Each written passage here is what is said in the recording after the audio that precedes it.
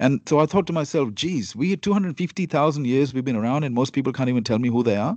Is this how much we have evolved as humans? You know, and we think we have evolved a lot, but we haven't. Technology has. Most humans are still very primal in nature. That's why we still kill. That's why now we don't just kill humans, we kill animals. And I've been talking about it. 250 billion animals are killed annually on this planet. Some environmentalists are now saying that we're 31 years away from a human extinction event. Because how can we survive in the world where we have killed every other species? Our oceans are expected to be lifeless in another 30 or 40 years. Don't you think that's going to have an impact on the climate? But are we thinking about any of this? No, we're not. Because majority of we only care about our own needs.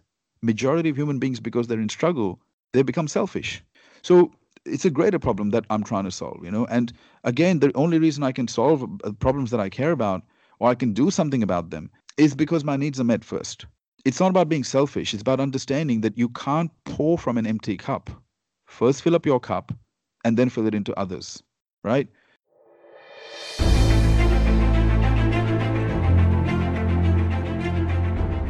Welcome to Intensify Humanity podcast. We bring the stories of ordinary human beings with extraordinary journeys. They have been grinded through life in terms of extreme challenges, guilt, shame, and things people cannot even imagine. All because they made a choice or decision in life. They are literally not just inspiring, but intensifying humanity through unconventional ways to such an extent that other human beings are inspired and pushed to live to their highest potential in life. I, Somdata Sarkar, your host today, will bring about the story of one such human being. I hope you find this episode inspirational.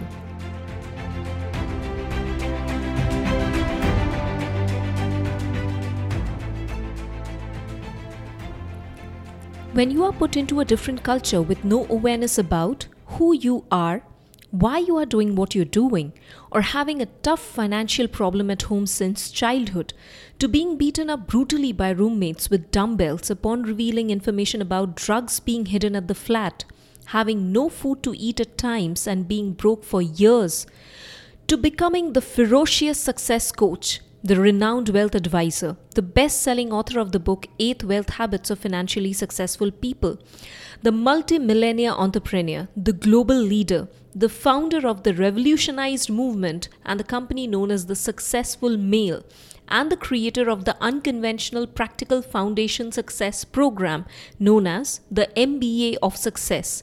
Ron Malhotra is undoubtedly magnifying the lives of millions of human beings across the globe, thereby intensifying humanity to the greatest possible extent. A warm welcome to you, Ron, for coming to my show. Thank you so much for accepting the invitation. Well, it's my pleasure, and I'm so excited that you have decided to set up your podcast. I've been impressed with how you think and the desire that you have to grow yourself and grow others around you. So I'm really happy that you decided to set up a podcast. So thank you for inviting me. Thank you so much, Ron. That's really nice of you. So let me ask you the first question, Ron. In your workshops, seminars, and your sessions, sometimes you mention at the beginning that I'm not an angry person. So why is the need for this kind of statement? Do people perceive you as an arrogant person, and are you one? Yeah, it actually people do. Look, I only became conscious of it because so many people started to assume that my confidence meant that I was carrying some arrogance, or the fact that, may not have those expressions that people typically associate with happiness. So a lot of people then say, hey, on your photos, you come across like you got a bit of attitude. I always say to people, but have you ever met somebody that's got a big smile on their face but is unhappy on the inside? Well, I'm the opposite. I'm a person who's very happy and content on the inside, but doesn't always show in my expressions. And yes, the arrogance is also an interesting one. And because over the years, what's happened is many times I've met people and they've said to me after they've gotten to know me after a while, they said, when I met you, Ron, the first time I thought you were arrogant. And I said, I get that all the time. Can you tell me why you thought that I was arrogant? And they can never tell me. right? So I kind of started to then go, maybe this happens because in our society we are so conditioned to conclude that anyone that is confident about who they are and what they believe in and what they want, we automatically make the assumption that they're not humble. And we a lot of the times we assume that somebody who's very sure about themselves must be arrogant. And and here is the issue. I think it's how we define humility. And I came across this beautiful definition of humility that said humility is not thinking less of yourself. It's thinking of yourself less. And if you apply that definition of humility, I know I'm very humble because I don't think that much about myself as I do about adding value to others. But in the world that we live in, and because of the conditioning that most of us have, we automatically make the assumption that somebody who diminishes themselves is more humble and somebody who's sure of themselves is more arrogant. So a lot of the times people perceive me through these perceptive filters and make the determination that because I'm so sure about who I am and I'm so convicted in my message and my philosophy that I must be arrogant. But I'm not arrogant. I just know who I am. I feel very powerful within myself. And because if you talk about what arrogance means thinking that others are more inferior than you. Do I think that? No. Do I think I'm powerful? Yes. But do I think that everyone else is powerful? Yes. So I don't really fit that definition of arrogance. But um, and the reason I knew that it wasn't me, it was more how people were seeing me through their perceptive filters, was because no one's ever been able to tell me why they think I'm arrogant. You see, I'd be okay if somebody said, Ron, I think you're arrogant because you acted like this and you talk down to people or you look down on people. Then I'd go, okay, fair enough. That makes sense that, you have a good perspective as to why you may have thought that I'm arrogant, but no one's ever been able to give me a good reason. I personally have seen your videos and what your thought process and everything is like, but to me personally, it feels like you're a very down to earth person. Well, I think it's impossible for anyone that believes in God and universe to think of themselves as, um, you know, um, indispensable or think of themselves as everyone's defeatable, right? So I certainly don't. I don't. And you've worked with me, so. But yes, I'm very sure of myself, though. I mean, that I advocate. I go, you know what? You don't want to be walking around uncertain about who you are. And the other thing is, I've earned my confidence over the years. It's not something that I didn't just. Some people I've seen, they pretend to be confident. Me, over the years, I've had that many setbacks and challenges and failures that I feel like I've earned every ounce of the confidence that I have by not being a victim, by not blaming circumstances, and by overcoming so many setbacks and challenges. So, I like feeling confident. And it doesn't mean that I don't have doubt every now and then, but um, I'm not going to diminish myself, and I don't think anyone should diminish themselves. I mean, we're all, if you believe in God, which I do, we're all God's children. Why should we diminish ourselves? Arrogance means when we think we're better than others, but confidence means when we think that we're amazing, and we should think we're amazing because we are pretty amazing. What humans can do, no other species can do. The creativity that we have, the compassion that we have, we're capable of so much. So that's something to feel good about, isn't it? That's profound. You have put it in such simple and beautiful words, such kind of knowledge. I think people will get wowed about it. Well, I hope so. And I hope that people can see that because every time we put a label on somebody, and, most of the times it's coming from our own perceptions. We've got to question. So if somebody says, you made me feel uncomfortable, okay, why did we, when we feel uncomfortable, don't we need to take responsibility for our emotions? Why did we feel uncomfortable? For example, sort of so many people are intimidated by really successful or wealthy people. A lot of people, if they were in a party with a billionaire, most people would not go and talk to that billionaire. They will automatically make the assumption that this person must be a snob or, that they're going to look down on me. But they're the ones that are making the assumptions. They're the ones that are making the judgment, right? And we do this all the time. Humans do this all the time. We've got to ask ourselves, why do I think? Because I got it very recently as well. There was a lady I spoke to, and she said, my partner saw your picture on LinkedIn and he thought you were arrogant. And I laughed and I said, well, it happens all the time. But would he have questioned himself and go, why do I think Ron's arrogant? What is it about Ron that makes me think he's arrogant? And is it reality? Have I got proof? Or is it simply my perception? So people have to ask themselves this. We can't just make snap level judgments, because the difference between an evolved human being and one that is not evolved is that the unevolved human being makes snap level judgments but never questions their own perception. And we've got to start, if you have to be aware, if you want to become self-aware and you want to be an enlightened human being, you've got to question everything you believe first. And you've got to go, well, have I really actually got any evidence to feel this way? Because sometimes it can be indicative of some limiting beliefs that we have been carrying through childhood.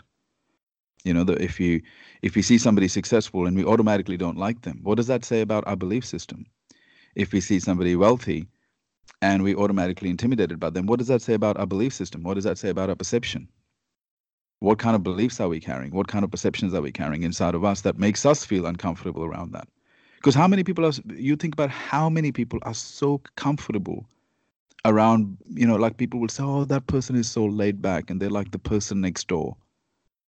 Is that a compliment though? Why are we so comfortable around people that are not achieving? And why are we so uncomfortable around people who we perceive to be achieving more than us? We've got to question that, you know? So, confidence should not be mistaken with arrogance. No, and there is a fine line, though. I mean, that you can. It's easy to get into arrogance, but look, I know. I mean, no, whilst I may never be able to prove it to anybody, but I know that when I look at human beings, I see powerful people. I don't think I don't think that based on potential or genetics or any other factor, I'm superior.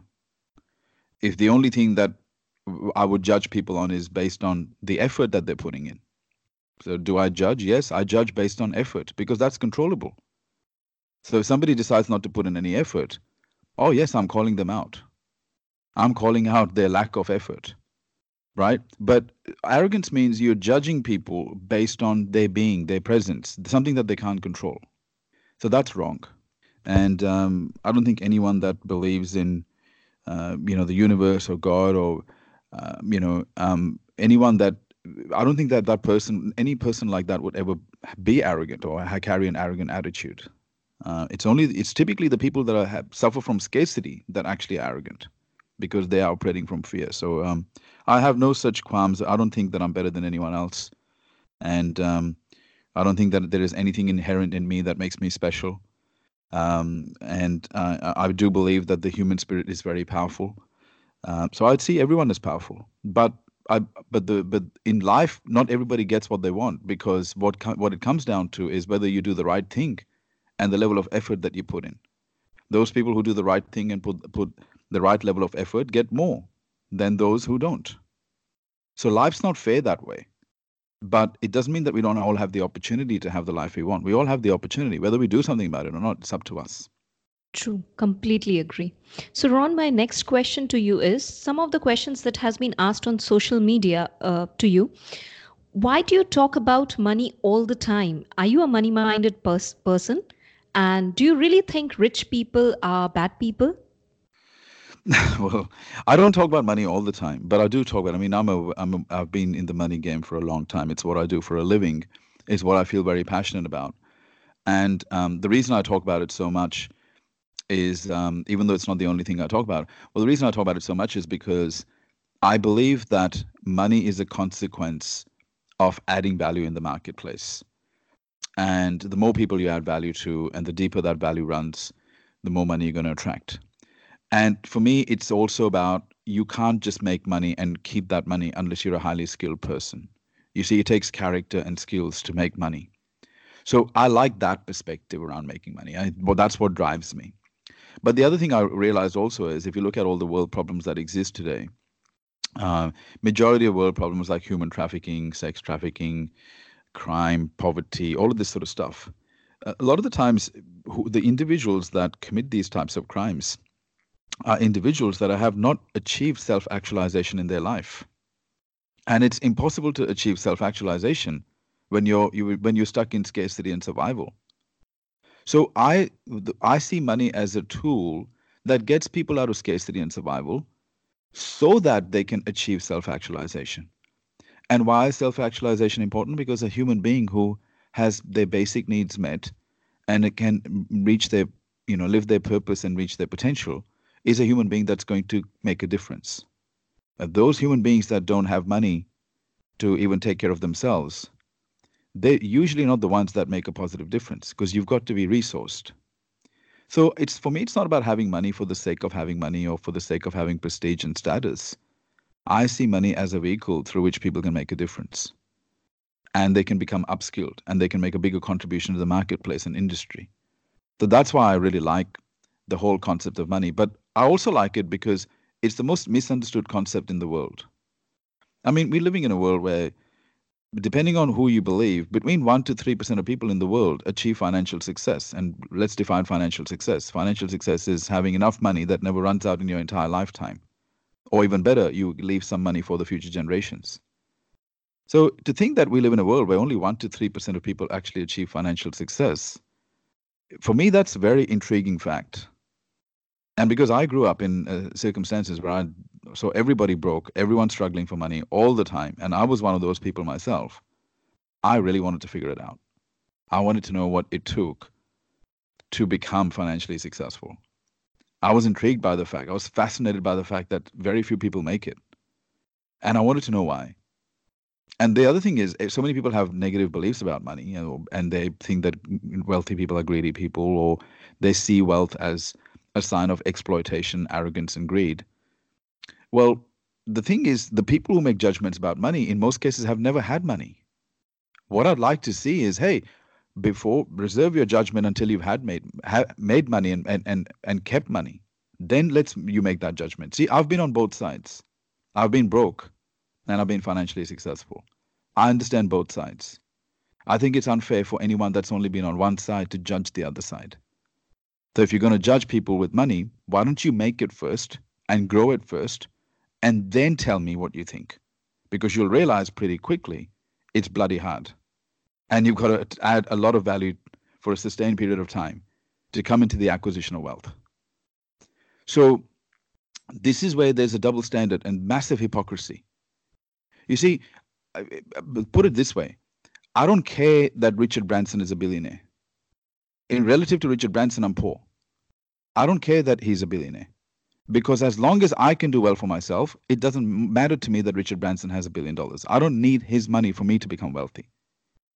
Right? You don't, because that's a form of stealing. Like a lot of people say, oh, well, a lot of people blame wealthy people and rich people for poverty. That's like blaming healthy people for disease. It doesn't make any sense. We don't blame healthy people for disease. So why do we blame wealthy people for poverty? Because it's a form of jealousy. Right? Because we don't want to apply here's a brutal fact. A lot of us don't want to apply ourselves. We don't want to take the risk. We don't want to work to make the money. So then the easier thing to do is just to judge rich people, because then that way we can feel better about ourselves and our choices, rather than looking at ourselves in the mirror and holding ourselves accountable and saying, hey, I am in the situation that I'm in. I'm broke because I'm not adding enough value in the marketplace. I'm not skilled enough. I don't have the work ethic.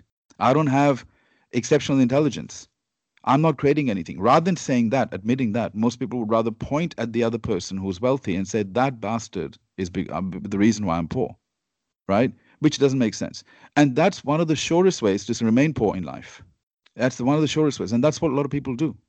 So when I look at the psychology of money, when I look at the behaviors around money, when I look at the strategy around money, when I look at the planning that money requires, the subject is so counterintuitive, and it affects everybody. Anyone, if you're alive today, money affects you, right? You have to pay taxes, you have expenses, most people have an income. Most people are going to live they've got to provide for their expenses, they've got to provide for their children. So we can't get away from this economic world. We might as well master it, right? It's not like we can just deny it and pretend that, we'll be fine without money. We know that the world is predominantly economical. The human world is an economical world. So if you don't master money, you've got a problem, because money is the currency that drives everything. And it's been said that after oxygen, money is the most important commodity in the world. So I didn't make the rules, right? I didn't make these rules. All I know is that this is how the world works. And even despite the criticism of capitalism, no one's been able to find a better system yet. So I go, this is how the world works. Let me master it. Let me master this language of money. And for that, I don't want to criticize wealthy people. I want to learn from them, right? So again, we're not talking about, see, a lot of people will just make the assumption that if you're talking about wealth, you must be superficial or you must be just driven by having houses and cars. But why are we people even making that assumption? Because that doesn't drive me. What drives me is that money is a fantastic resource to create impact. That money allows me to make a difference. Yes, I love a good lifestyle as well, and money will afford me that. Money will also allow me to make sure that I can be the best version of myself because I can sort out the best mentors and the best education in the world, and I can have diversified experiences. I can put my daughter through the best education in the world. I can help my parents, right? So that's why I like money as a tool because it gives you freedom and options and the ability to contribute.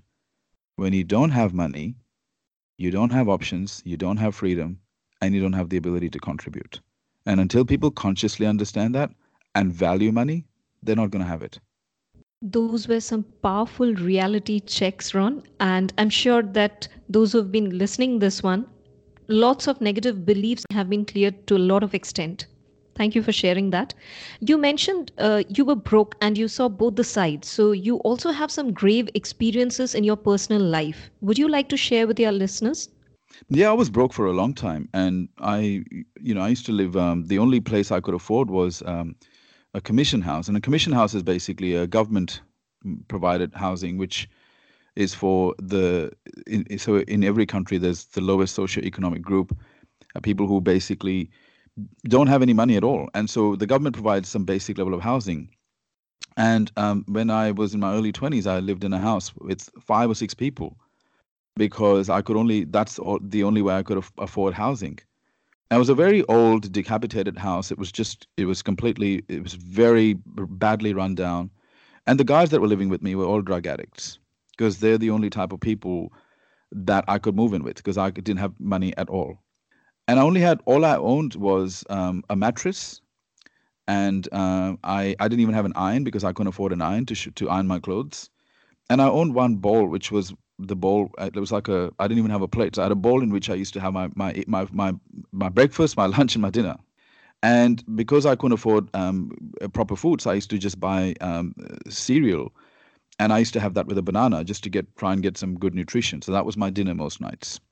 So I've lived in those circumstances, and it wasn't fun, right? And I know that there is a price to be paid to become wealthy, but I can tell you that the price that people pay in poverty, it has a toll on your health, it has a toll on your well-being, it has a toll on your peace of mind, on your self-esteem. And and so I've been on the other side, so I know what it's like.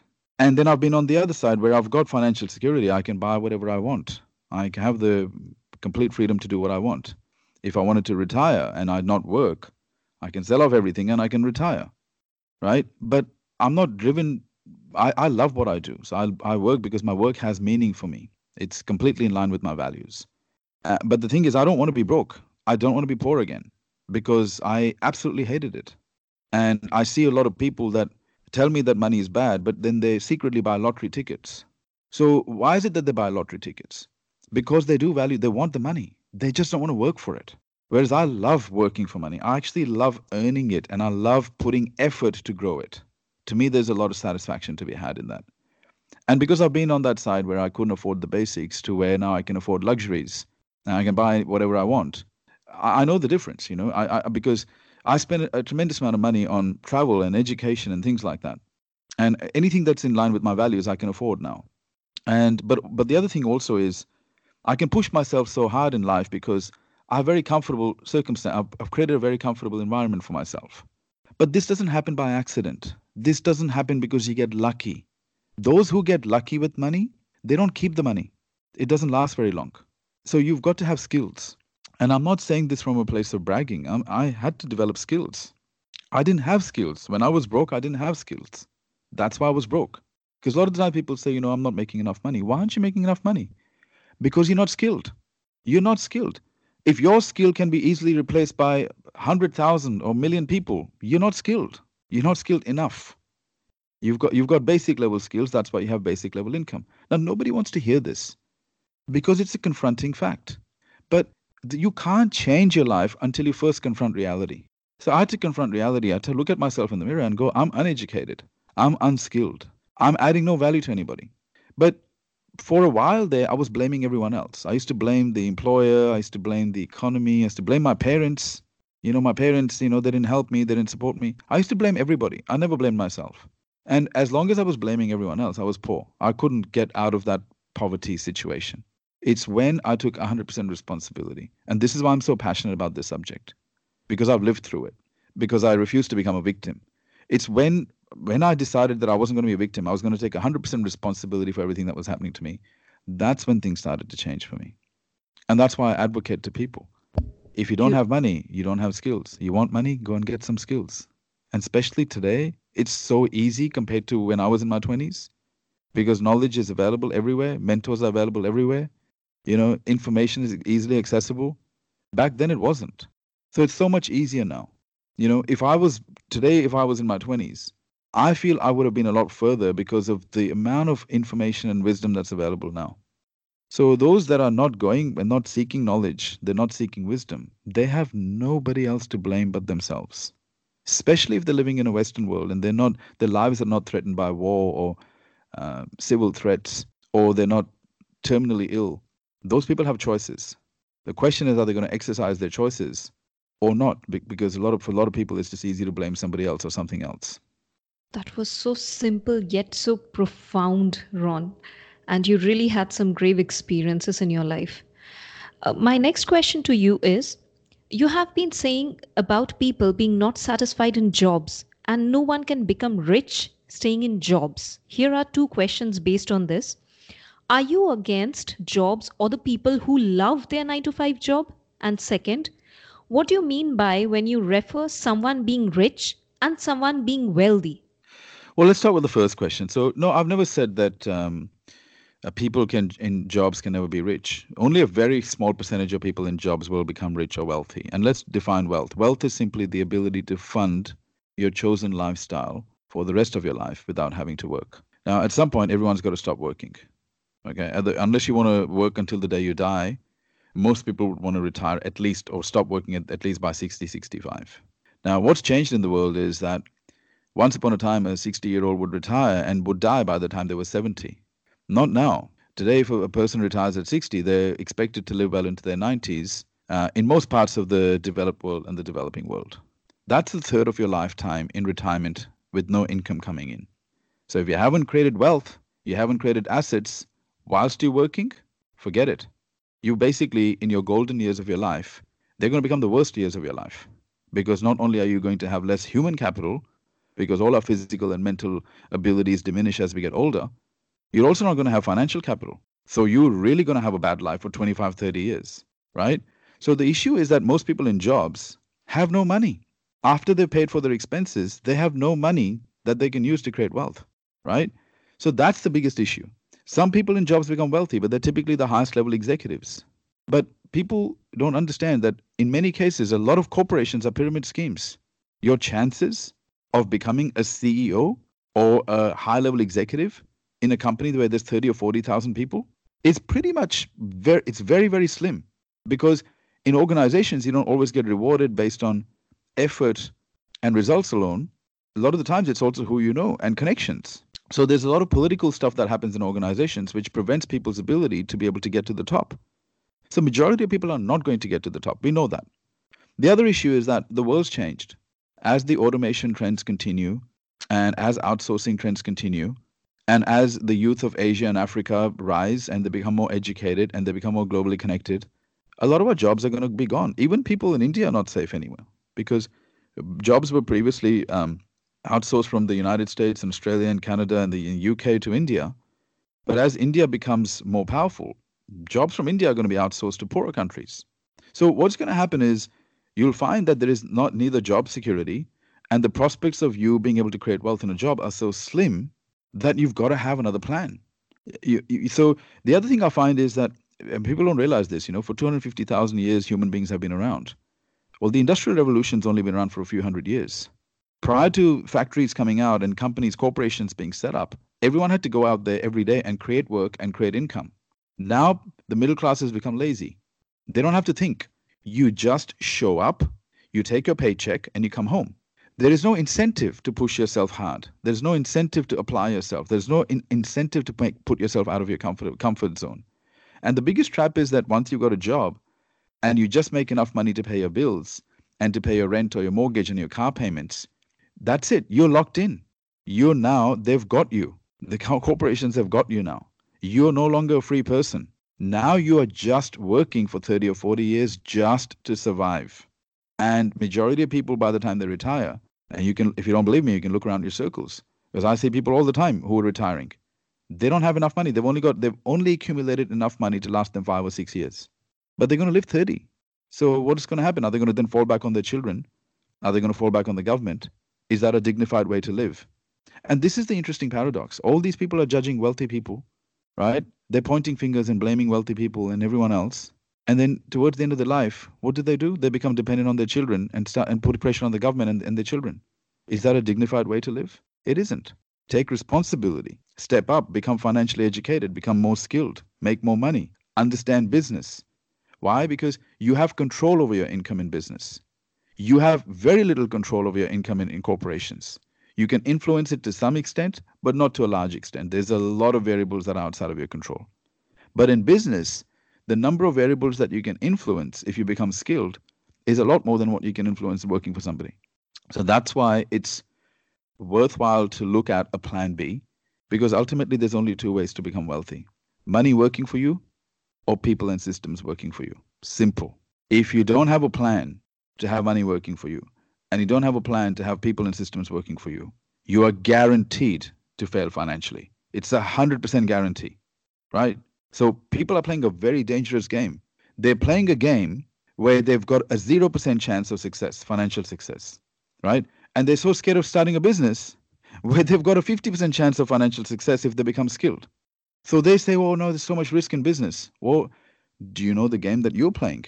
You're pretty much guaranteed to fail, because a person who only works for money and has not figured out a way to have money work for them and has not figured out a way to have people and systems working for them is guaranteed to fail financially. So that's the game that most people are playing. The game where the probability of success, financial success, is basically zero. So why do they play it? Because people perceive safety in numbers. And I'm talking about people who don't think. And maybe this is one of the reasons I'll get labeled as arrogant, because I call out the truth and people don't want to hear the truth. We know that people say they want to hear the truth, but when the truth is actually presented to them and it causes inconvenience or it challenges them, people get irritated. They don't want to confront the truth. But here the truth is that majority of people fail financially. And if you're a person who just wants to go to work and come back and work 8 hours a day and then switch off on the weekends, unfortunately, the prospects are not looking very good. The world is very competitive. You've got to do more if you want more. To do 9 to 5 today is the minimum expected benchmark for survival. I'll repeat that. To work 9 to 5 is the minimum expected benchmark for survival. You are not going to become successful with it. And you're certainly not going to live a significant life. But that's a choice. If people choose that, that's okay. I'm not here to force anyone to change their choices, but don't complain. You chose. You're free to choose, but you're not free from the consequences of your choices. We can't make these choices and then blame the rich people and then blame the government and blame everybody else and blame the employer when we are the ones that are making these choices, because we don't want to upskill ourselves. We don't want to work 15 hours a day. We don't want to take risks. So we are making choices all the time, yet we don't realize we're making choices, but it's easier to blame somebody else. And so that's the thing that I'm trying to change in the world, is to wake people up about the economic reality and the economic world that they live in and become smarter and more responsible around it. But it's interesting that when I put stuff about money or business, the engagement drops. I've tested this so many times. If I make a person feel like a victim, my engagement will go up massively, because that's what they want to hear. If I tell them that they're hard done by, that they're actually genuine victims, and that they've had a very bad life and, it's really tough for them, my popularity will increase. But if I tell people to be responsible, my popularity drops. So people are telling us what they want, but what they want, unfortunately, is not good for them. And so a lot of my content, my philosophy is based around what people need. And what people need is to know the truth. They may not want it, but they need it. And I've been told so many times by slick marketers, don't give people what they need, give them what they want. And I go, but I don't feel right about it. I'm contributing to the problem then. Because yeah, for every 10 people that I tell the truth to, 8 of them may not like it, but maybe 1 or 2 will. And you're a prime example of that. So you know that, I have this way of being very direct with people, but you've never been offended because you were seeking the truth and you were seeking wisdom. So it appealed to you. That's why you and I connect well. And you said, you said, Ron, everything you say resonates with me. Why? Because you're seeking the truth. You would rather have the inconvenient truth than the convenient lie. Is that right or not? Absolutely. And And I'm having lots of aha moments, and I'm sure our listeners also, because those were some really practical facts and calculations you've just put up on the face, which people never ever thought about. Even I never thought about all these things few years back. well, this is it. And so this is my job's done. If there are a few people like you that realize that, hey, yeah, okay, I don't like to hear what Ron's saying, but you know what? It's actually based on the facts, and I'm rather be uncomfortable for the short term so that I can be more comfortable in the long term. And if people can see my intent is not to put people down, but I'm not one to make people feel comfortable either.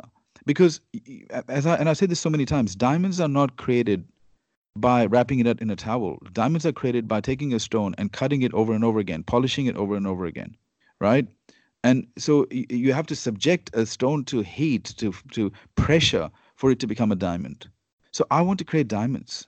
I look at people and I see a lot of people who are stones but should be diamonds. So when I'll take a person and I'll go, let me make you a diamond. Let me show you how you can be a diamond.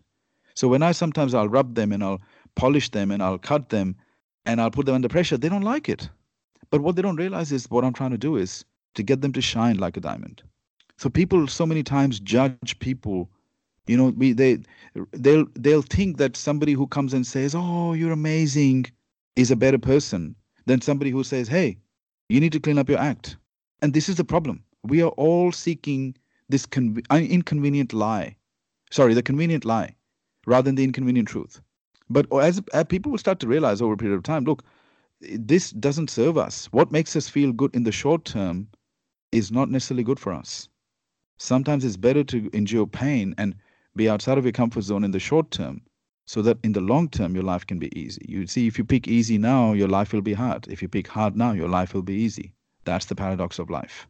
Thank you so much, Ron, for sharing that. Ron, on to my next question. You have varied types of qualifications and also doing a PhD. So, what made you go for all those qualifications, and what are those qualifications? Do you wanted to become wealthy and hence you went for that qualifications, or is it vice versa? Well, I wasn't, for many years, I was not educated. I couldn't even read a book. And I struggled at school. I was never academically inclined. Um, so, my parents were very concerned. They said, well, he has, they just thought that I didn't have the ability. I was not intellectual. And certainly no one thought that I was academic either. And I don't think I'm intellectual or academic myself. But what I do have is I've developed a love for learning.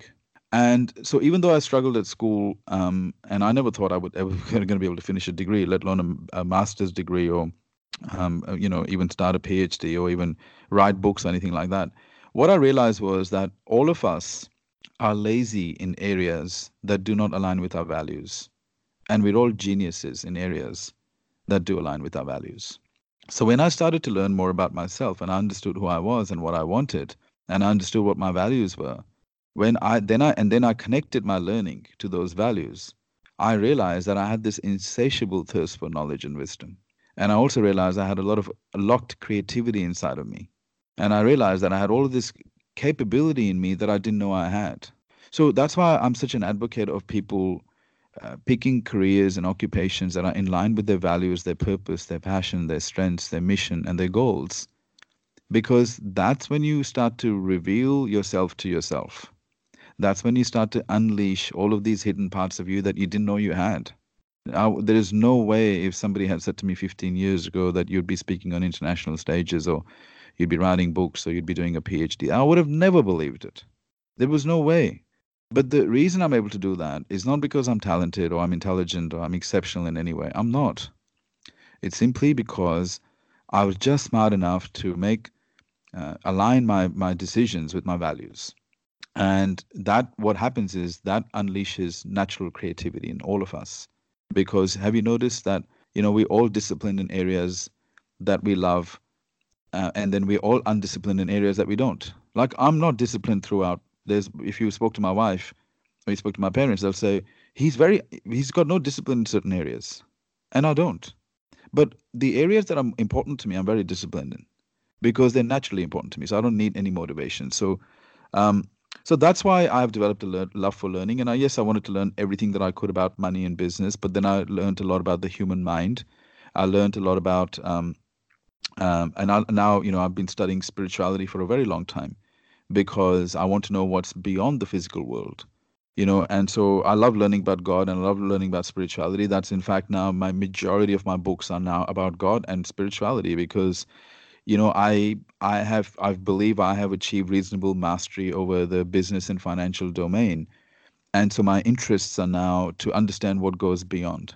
And I want to know that because I'm convinced that we're not just a mind and a body. We're also a heart and a spirit. And, so many of us just see ourselves as a mind and a body. And that's a very limited way of living. And I lived like that for so many years.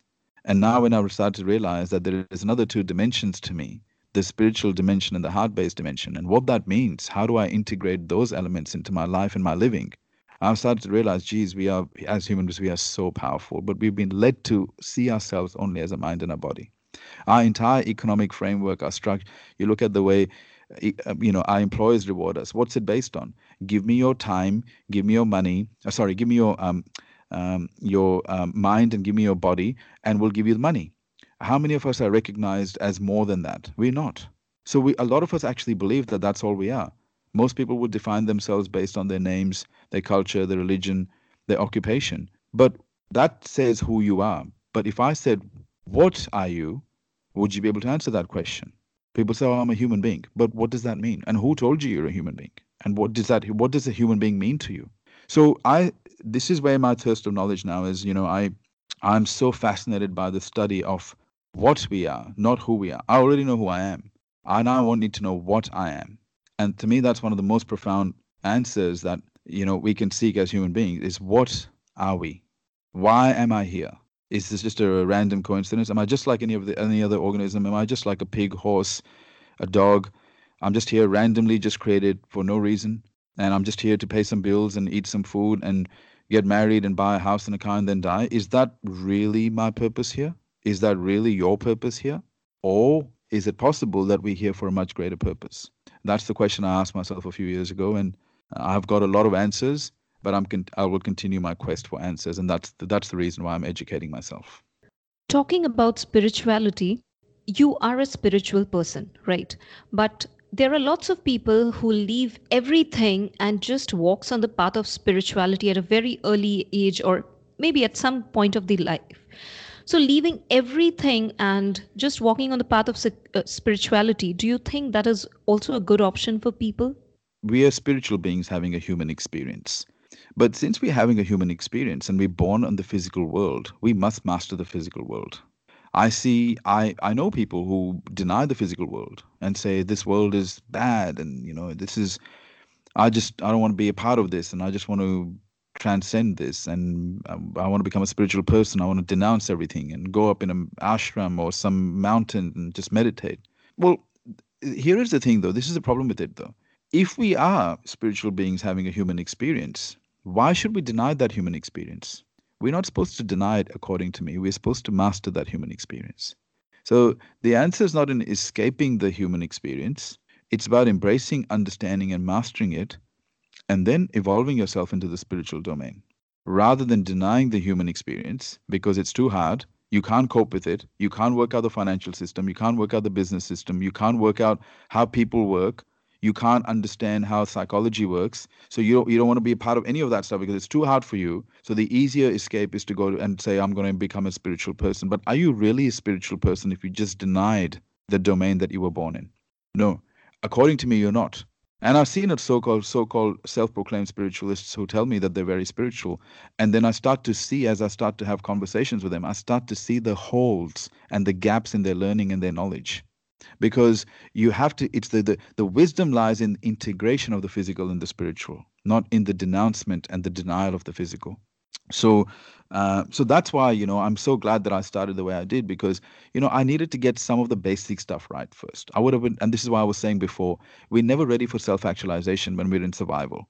If my needs were not met, do you think I would be seeking answers? No, probably not, because I'd be too concerned about paying my bills. I'd be too concerned about feeding my family. Where is the time to think about spirituality and what I can contribute in the world and what difference I can make? There's no time. There's no energy to think about that stuff, because when we're stuck in survival, we are not thinking about anyone or anything else other than ourselves. It's only when our needs are taken care of, which is why money is so important. That when we can start to think, okay, you know what, my needs are met. I'm not satisfied. I must do more. So that's why I'm such a big advocate of people getting the money thing right first. Because if you don't get that right, your mind will not evolve past your own survival. You'll always be living in fear and scarcity, because you are constantly thinking about where your food's going to come from, where the money for the rent is going to come from. And that's not a good place to live. I've lived in that stressful state for many years.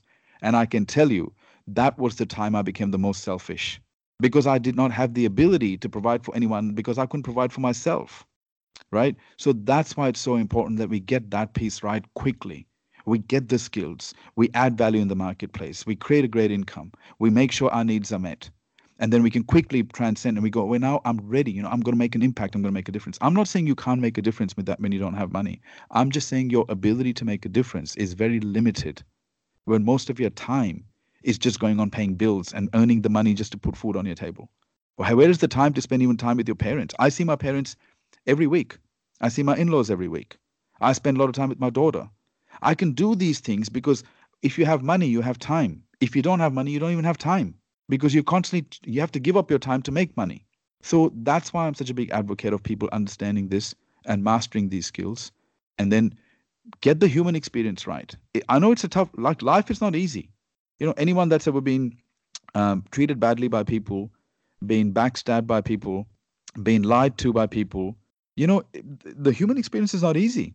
We have money to think about. We have people to think about. We have relationships to think about. We have peace of mind to think about. We have health to think. It's not easy. I'm not saying it's easy. It was very tough for me. But now I don't wish it was easier, because I know that because it was so tough, I had no choice but to be better as a person. So I love life now, because I go, wow, isn't it wonderful that it's only because of those challenges that I became who I am. Otherwise, do you think I would have applied myself? No way. I would have not got any skills if I was comfortable, if my parents had provided everything for me, or if I was making reasonable or very good income without applying myself. So would I have applied myself? No. We humans only grow when we are in struggle. So those struggles are blessings in disguise.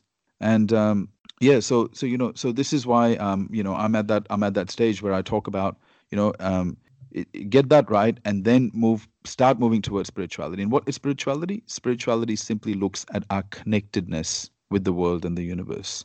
It looks at what we hear, our purpose, our greater purpose, which is not just to pay bills and feed our family. Okay. And then it's about having faith in a greater intelligence than us.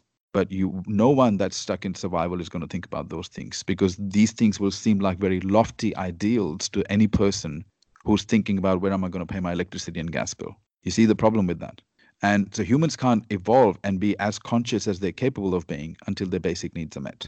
So you also think money is spiritual? Absolutely, because money is a byproduct of creating value, right? Why is Bill Gates a billionaire? Well, have you ever used Microsoft? Has it improved your life? Well, it has improved the lives of billions of people on the planet. The man deserves to be a billionaire. When you create something that can impact the lives of that many people, then of course you deserve more. You deserve more abundance because you took a greater risk. Money is spiritual. Money is just an energy, right? And it goes to those who add the most value to the largest number of people. Because why is it that? Why are business people rewarded in the economy? A lot of business people who create big impact, because they're working in accordance with the laws of the universe. They're creating value. They're serving a greater purpose than themselves. Why are employees broke? Because employees are only serving themselves. But we don't see it that way, though. Our perceptions are so badly flawed. We look at business people and rich people as the selfish people, and we apply this twisted honor to our poverty. which is ridiculous. Now, sure, look, I'm not saying all rich people and all business people are good people, but neither are all poor people good people. That's not the point. The point is that a self made person who became a billionaire or multimillionaire would have had to create some value in the marketplace for sustained periods of time. Okay? That's why they created wealth and that's why they were able to grow wealth. So, why did the universe reward them? And who are we to say the universe should not work that way? It's the universe that's ultimately creating the reward, isn't it? They're saying, well, Bill Gates and Richard Branson and these guys deserve $1 billion. Why should we? Why people? Oh, Jeff Bezos makes a lot of money at Amazon. Who are you to decide that? The market rewarded him.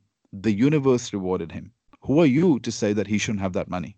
Right? And so that's the issue. We are playing God now. We're starting to judge who should and shouldn't have money based on what we think should happen. But the world has always been the same. You add tremendous value, you get rewarded by the marketplace and the universe. You don't, and you struggle. So think about all those, so many of the employees. Who are they thinking about? Are they thinking about making a difference in the world? Are they thinking about making a contribution in the world? Majority of them aren't. They're thinking about how can I get my car and my house, and how can I get my Disneyland holiday? A lot of them are thinking like that. That's why they struggle. That's profound, Ron. That's really, really profound. So, Ron, the successful male, you've started this movement and it became controversial. Then again, the MBA of Success. This is a program that you have yourself created, but it is nothing like the conventional MBA that we have across the world. So, what are these two programs? What are these two movements, basically, if I would have to say? And what can people do with it? How will it help people? Well, the successful male was born out of a need. I saw that, we were talking about all the world problems that exist. So let's talk about them. So we've got poverty, we've got financial crime, we've got human trafficking, sex trafficking, violence, drugs. Okay, predominant human problems. Now, here's a question. What percentage of those problems are caused by human beings? The answer is 100%. Animals didn't create those problems. Okay, now here's the next question. What percentage of those human beings belong to the male species? Okay. Now, what we know is that women and children are underrepresented in those types of world problems. I think anyone would say that majority of those world problems are being caused by the male species. So the successful male is not a men's rights issue, it's a men's development issue. And the reason it became controversial was because people automatically assumed that it was a men's rights issue. I wasn't here to talk about men's rights. I was here to talk about men's development. Because looked around me and I thought, well, if women can't, because all this women's liberation and everything, all the women's movements are not going to work unless men also evolve. Because women are never going to be happy if the world is full of men that are not evolved, that are not self-aware, not socially aware, they're not responsible, they're not high-charactered. Women are not going to be happy. So I was at an event and some woman said, why are you doing this? I said, what do you mean? She said, don't you understand that women need help? And my response was, who do you think I'm trying to help? I'm trying to help men, but I'm also trying to help women.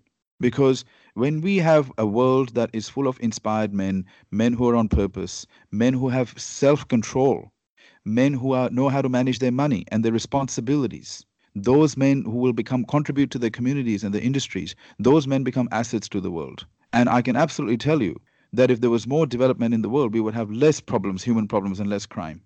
So that's how the successful male was born. And it was about providing a holistic framework for men to develop. So because our school education system and our work system teaches people how to make a living, but it doesn't teach people how to make a life. So that was the reason. And the MBA of Success is again similar thing because I thought to myself, most people don't even know who they are. They don't know what their purpose is. They don't know what their values are. They don't know what their strengths are. They don't know what their passion is. Not only that, they don't understand how their mind works. They don't understand what are the fundamentals that lead to a holistically successful life. And so I thought to myself, geez, we had 250,000 years we've been around and most people can't even tell me who they are. Is this how much we have evolved as humans? And we think we have evolved a lot, but we haven't. Technology has. Most humans are still very primal in nature. That's why we still kill. That's why now we don't just kill humans, we kill animals.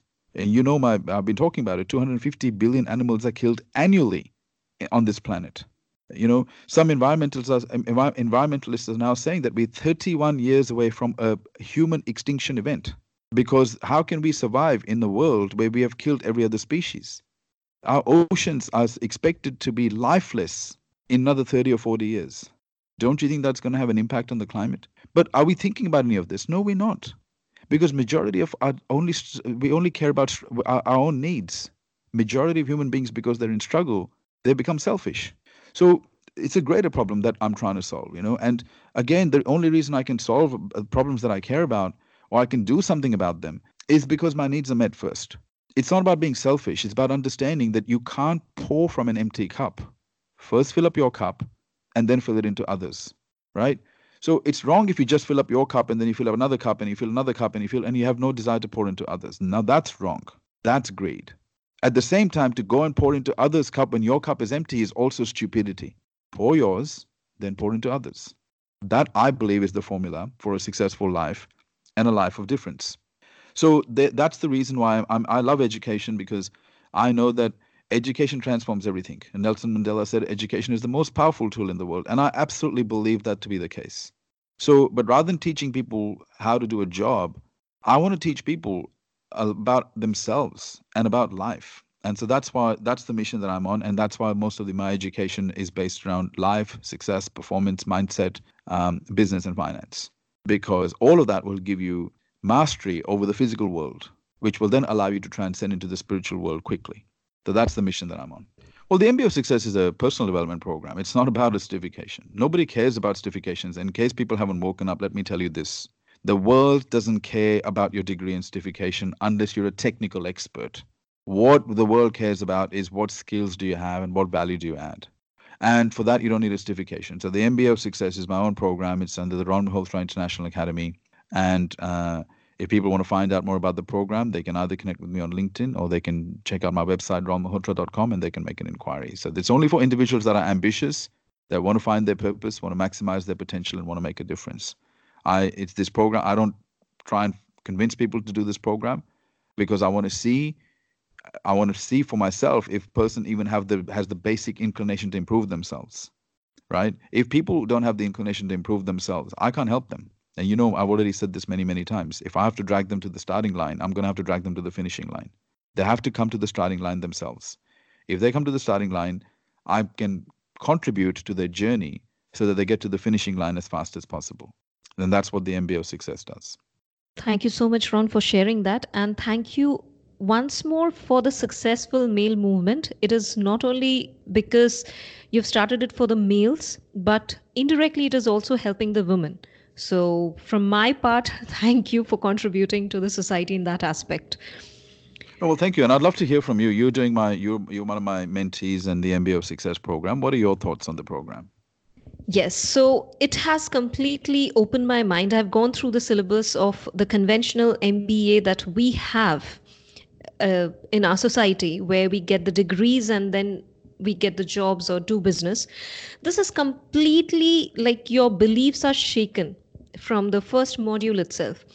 So, when you start to answer the questions, you first become blank because no one has ever asked you such questions in the entire life. In 14 years of schooling, college, everything, nobody has ever asked you those sort of questions. And that's why maybe we have never thought about those answers, because when questions are not asked, answers cannot be formed. And I think that MBA of Success is one of the most fundamental things that people, irrespective of caste, creed, educational backgrounds, degrees, should go through this, because it evolves you as a human being. And not only the human aspect, but you have also put out technical stuffs over there related to wealth and other technicalities, which I'm sure people who are looking for that kind of knowledge with an MBA, if I have to term that coin again, will definitely help them get there. So, all in one place, the self development aspect, the technicalities, and everything. So, thank you so much for creating a program like that, which has never been there previously. No, thank you. And the thing is, I'm so proud of the fact that I've seen your growth in the time that I've worked with you. In the short time, I've seen tremendous growth in your thinking, in your character, in your personality, in the way you think. And I know you're just now starting on building your empire, which I know it's going to happen because I can already start to see that First thing that has to change is the person's mindset has to change. Their circumstances cannot change otherwise. And I've already seen that shift in mindset. So I know you're going to do some wonderful things. And thank you for creating this podcast. And I'm most grateful that you decided to invite me on it. Thank you so much, Ron. I also, regarding you mentioned the mentees, you have your mentees across the globe in different countries. But recently, you also started the mentorship program in India, right? So I have to ask you, why did you choose India? Why India? Well, because I'm by heritage, I'm Indian, and so I have a and I've seen how many people in India are struggling, and I do think that there are two things that have let down Indians in many respects. I find that Indian young people are so capable, but I do feel that two things have let them down. One is the traditional education system. Okay, it hasn't taught them financial skills, it hasn't taught them business skills. It's only taught them survival, and it's only taught them how, in most cases, it's not really developing holistic human beings, and the cultural indoctrination, which I find that there's a lot of distortions in the cultural indoctrination. Obviously, being a part of this culture, I have seen how many culturally held beliefs are limiting people, and they're making people live in shame and guilt and preventing them from becoming the best version of themselves. And it's just a fantastic way.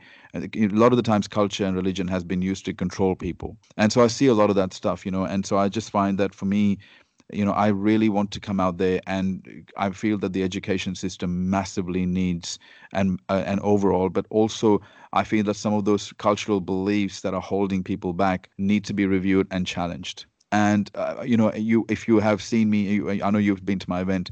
I'm not just going to say something for the sake of something. If I bring up something, I can back myself up on it. And I've seen that a lot of people are massively, they're very cultural and they believe in but they've never questioned what they believe. They've never really examined them. You see, the hallmark of an educated person is to question everything, right? There's difference in faith through understanding versus blind faith. Okay, so what I all want to try and bring is a high level of awareness. So all the 600 million young people in India who are unhappy and but are very capable are given the tools so they can go and cause the transformation that they want to transform. And so that's why India's definitely a big opportunity for me to take what I do and add value to as many people as possible. And thank you for bringing that to the people of this country. Really, it will be very helpful for the others as well. Now, Ron, the short answer questions. With which one of these you associated more of yourself? Wealth expert, entrepreneur, or a teacher or a mentor? I would say teacher and a mentor. So I love business and money and all of that stuff, but ultimately, what I love more than anything else is to elevate people and enable people. Wow. What is the most essential daily ritual that you follow every day without fail? Meditation. So I meditate every morning and I pray every day. Okay. Which is that one single moment in your life when you felt like this is not who I am and I have to take the steer in my hand of my life? It's when I was doing very well in the corporate world, and one of my bosses said to me that he said, you're like my son. And he was the CEO of the company, and he said, I see a great future for you in this organization. And most people will be very happy to hear that. And I realized that I was like this bird that was in this cage. And even though the cage was made of gold, it was still a cage. And I realized that no matter what kind of cage they put me in, I was never going to be happy. I needed to fly. And so that was the time that I decided to quit and change my life and start from scratch again. Okay. If not a teacher or entrepreneur, then what would Ron Malhotra be? Oh, geez, now you've really got me on this one. You've stumped me on this one. I would probably become a vegan activist. I become a vegan activist. I think that I just feel so bad for the animals that are being tortured and violently killed in the world. And I just feel at the moment, I have this desire in me that I need to do more in this space. And I'm right now working on what I need to do next so I can make a bigger dent in this space to minimize the suffering of animals. Wow, that's really big. And my last question, you might have lots of dreams, but what is your ultimate dream closest to your heart? My ultimate dream is that my life is not wasted, that through my life on this planet, I'm able to impact a lot of people through the education that I very strongly feel passionate about. So that's my greatest dream. On my deathbed, I just want to know that, a lot of people have been impacted by the work that I've done. Legacy is very important to me. The other dream that I have is I want to make sure that my daughter, it's not up to me, but I hope that she decides to follow a path where she decides to make a difference to people through education. So she's showing a lot of interest in this. And I can tell you that if she decides that this is the path that she wants to be on, because she's so young, she's only 6 years old, I just see that she has so much potential. She could take whatever I have done and she could multiply it by a factor of 100. And she's so capable of doing that as well. So I hope to see that day one day. That's really beautiful. That's really beautiful, the way you're bringing her up. So, Ron, for our listeners, how and where can they connect to you? I think LinkedIn is the best platform. I post content, LinkedIn and Instagram. So Instagram, my profile is the Ron Malhotra, and on LinkedIn it's just Ron Malhotra. So probably the best way to just connect with me. If you're a man, obviously, if you want to develop yourself, check out thesuccessfulmale.com. If you are interested in the MBA of success, just make an inquiry on info@ronmalhotra.com and we'll send you some information. Thank you so much, Ron. Lots of aha moment and lots of profound insights you have just dropped. And thank you so much for coming to my show and giving your time. It's my pleasure, Som. Thanks for having me. Thank you. Thank you so much. Thank you for tuning into my show. That was Ron Malhotra.